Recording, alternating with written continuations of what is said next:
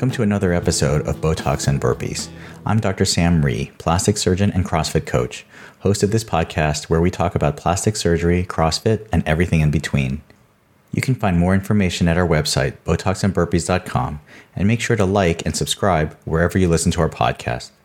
This week's episode is with special guest coach Terry Wyatrack and David Syvertson, owner and coach at My Box CrossFit Bison in Midland Park, New Jersey. For most of us regular athletes, are there certain movements in CrossFit that are not necessary for increasing our fitness, and maybe that we should even avoid? We discuss what the controversy is and whether we should or should not be doing these movements. All right, so the next topic is one that it started when I listened to a podcast with Ben Bergeron, and it's about whether regular athletes should or should not do certain movements in CrossFit. And Ben Bergeron, who has a great podcast, I like it, Chasing Excellence, says he does not do these movements personally, nor does he, as far as I understand it, I hope I'm getting him right, does he program them for non-competitive athletes. If you're on a competitive track, of course you have to because they're in your competitions, but he doesn't program, and he lists a couple: handstand walks, kipping handstand push-ups, muscle-ups, pistols. And the reason being is it's not about the ability or inability to do them, but he wants to focus on fitness, things that people can do at any age, whether you're 15 or 500 years old. And these movements are associated with increased injury rates. Mm-hmm. And there are also things he said personally he doesn't like to do as well, but why do these things if they're not necessarily, in his mind, things you might do when you're 90, and if they might lead to an increased risk of injury? I hate in general blanket statements. I just hate them because you're dealing with so many different walks of life, experience levels, goals, and I think this has more to do with a course I just got done taking, and I'm working on my final project for it now, the OPEX course with James Fitzgerald, who does not like Ben Bergeron, and I think the two of them have some drama between them, but they're actually very similar from this perspective, is for general fitness, of course, you don't need to snatch, you don't need to handstand push-up, you don't need to handstand walk, you don't need to muscle up. Absolutely. If the goal is only fitness, you don't need to do any of that stuff, all right? But you could say that about every single movement that you do in fitness. Right? Like my worst injuries, I've said this before with you, like have come from running. Should I never run again? Or should I become better at running? Should I pay attention more to recovery tactics and my running technique? Should I get a little lighter when I want to run? That it is not the movement's fault that is causing injuries unless you have a room full of people that get hurt every single time you do the movement. Then yeah, let's use the kipping handstand push-up because I've seen this happen. I have had it happen. I know you guys have had this happen too. You jam your neck. Mm-hmm. And the force, like a lot of people think it's because of what happens on the way down, like you land on the head. I think it's less that and more the power that you're producing with your kip. And that drives, it's physics, right? You're kicking so hard up, your head is going down, and if you don't time it correctly, you jam that neck into the ground before you press up. Is it the movement's fault, or can we be honest about this? Maybe your timing was off by not even a quarter of a second, a tenth of a second. And that's usually the case. And it also could just be the volume was too high. Maybe it was programmed incorrectly. Maybe you went into that workout with really tired triceps and shoulders, and you just couldn't have the fast twitch to get up there in time. So to make a blanket statement that the kipping handstand push-up hurt, it could just be that it was programmed incorrectly or was executed incorrectly. Because I can say that most of the people here that have done kipping handstand push-ups have not dealt with that. But I've dealt with it, and I know you guys have. Mm-hmm. And so, like, you go down this hole of, was it the movement's fault? Okay, let's take the kipping handstand push-ups out of it. When we run box jump and double under on the same day, there's people that come in the next day to do my Achilles. Like, we could talk about myself, we could talk about Elena. Mm-hmm. Her and I talk about all the time. Terry now, Achilles issues. Mm-hmm. Like, double under days, I hate them. It's not because of the workout, it's because of how I feel the day after. So maybe we should take double unders out. The kipping handstand, the kipping pull-up. Oh, man, if I don't have, like, good lat flexibility, my elbow turns out, and I'm internally rotating my shoulder, and my shoulder hurts the next 2 days. Maybe we should take kipping pull-ups out.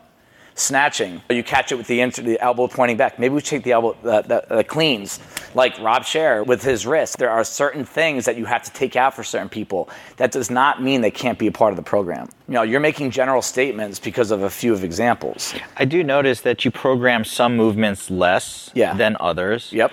And is that because of injury rate or potential injury rate? Snatch is one of them. Like right now, we're in the middle of a snatch cycle. I hate using that word. We're snatching a lot right now, once a week. And part of the reason why I don't like doing snatches every year is because it's a really technical movement that if a couple things are off, it's the truest test of stability, flexibility, and mobility. If one of them is off by a little bit, you are in a danger zone. And then you have to start asking yourself, is it really worth it for me to do that? Like, I'm just training for fitness, right? The reason I do program them throughout the year comes back to our open discussion. They're involved in CrossFit. If I don't program them at all, we don't practice the skills of them at all, progress them with 60%, 70%, 80%, and then all of a sudden they come into the open and we're like, guys, do the open. Oh, 21.1 has 85 snatches. So we haven't done them, but I'm going to have you do them at a high intensity. Like, I think I don't know if Ben Bergeron tells his athletes from CrossFit New England to do the open, but if he doesn't program that stuff and he tells people to do the open, he's in deep crap. That's his fault. If you can't tell people to not do something and then say, hey, we're doing the open, it might have this. I wouldn't imagine he does that, but yeah. Right. Are there movements that you won't do, Terry, because of potential injuries? At this point, there's movements I'm not doing just because I understand. No, but right. I've never not tried movements. There were months that I worked on ring muscle ups, and I was not good at them. I'm not a gymnast. I was a soccer player, so I have good lower half, either strength or just mind-body connection with the lower half of my body. Anytime you tell me to do something with my arms where I have to swing and whatever, I'm like, I can't. It's such a mental thing for me. But I trained it. I was able to get a few, and then I never did any more again. But it doesn't mean that I wouldn't ever try it again unless I had a reason not to. If my physician were to say you can't do those because it will put you in a compromising position and you could get injured, then I wouldn't. But I think for all of these things, in terms of what he's saying, you shouldn't do muscle-ups or kipping handstand push-ups or kipping pull-ups. Is that what you said? Pistols or handstand walk. I think all of these things, though, and I think Dave does a great job of doing this as a programmer.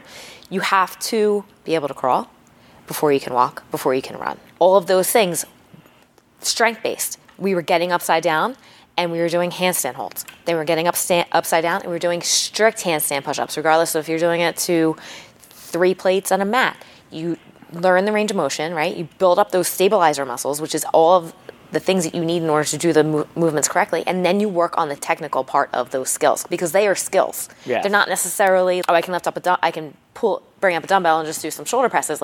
You need to learn the skill from the beginning to the end, from crawling to walking to running.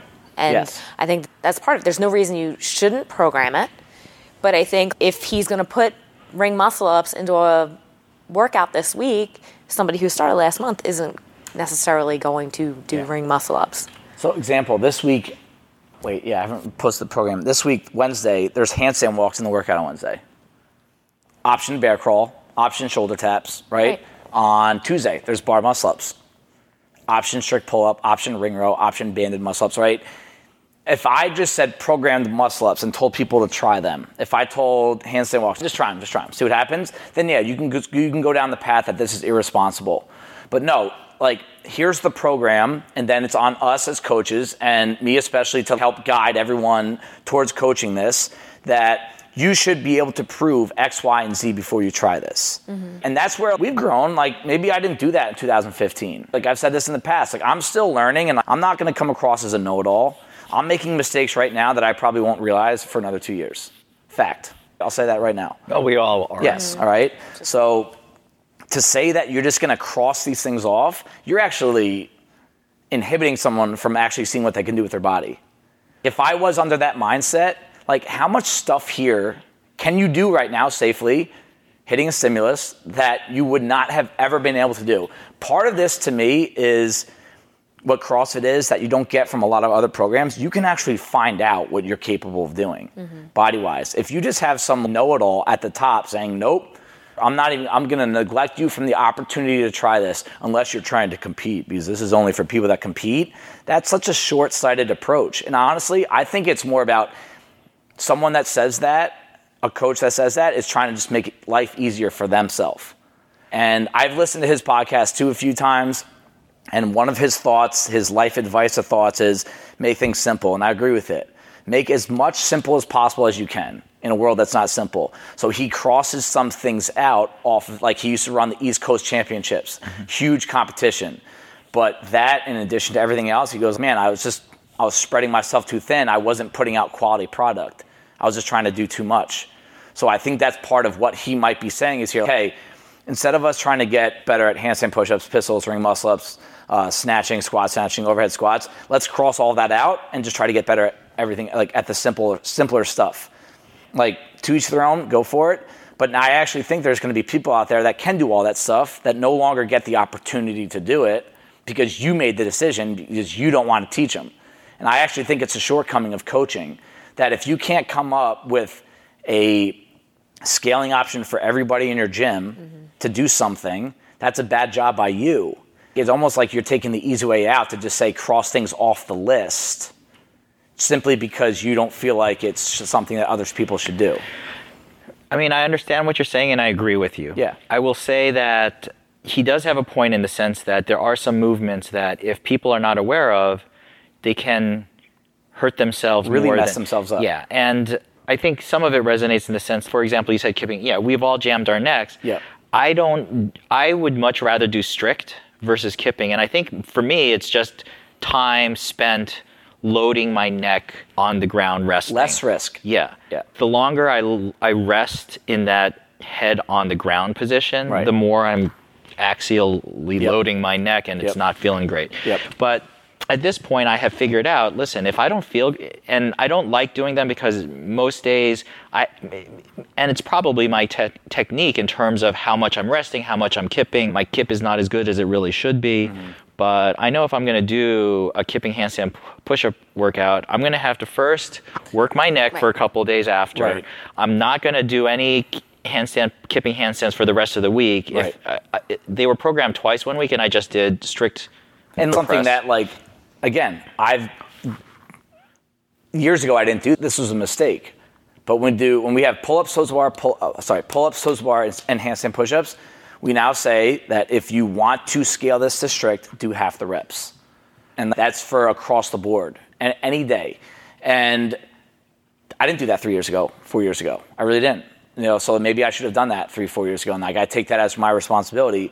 And then you have to tie this into the athlete's responsibility when they show up if you showed up on a handstand push-up, like we do have Diane coming up. All right, so that's 21 handstand push-ups in the first set. It's kipping though.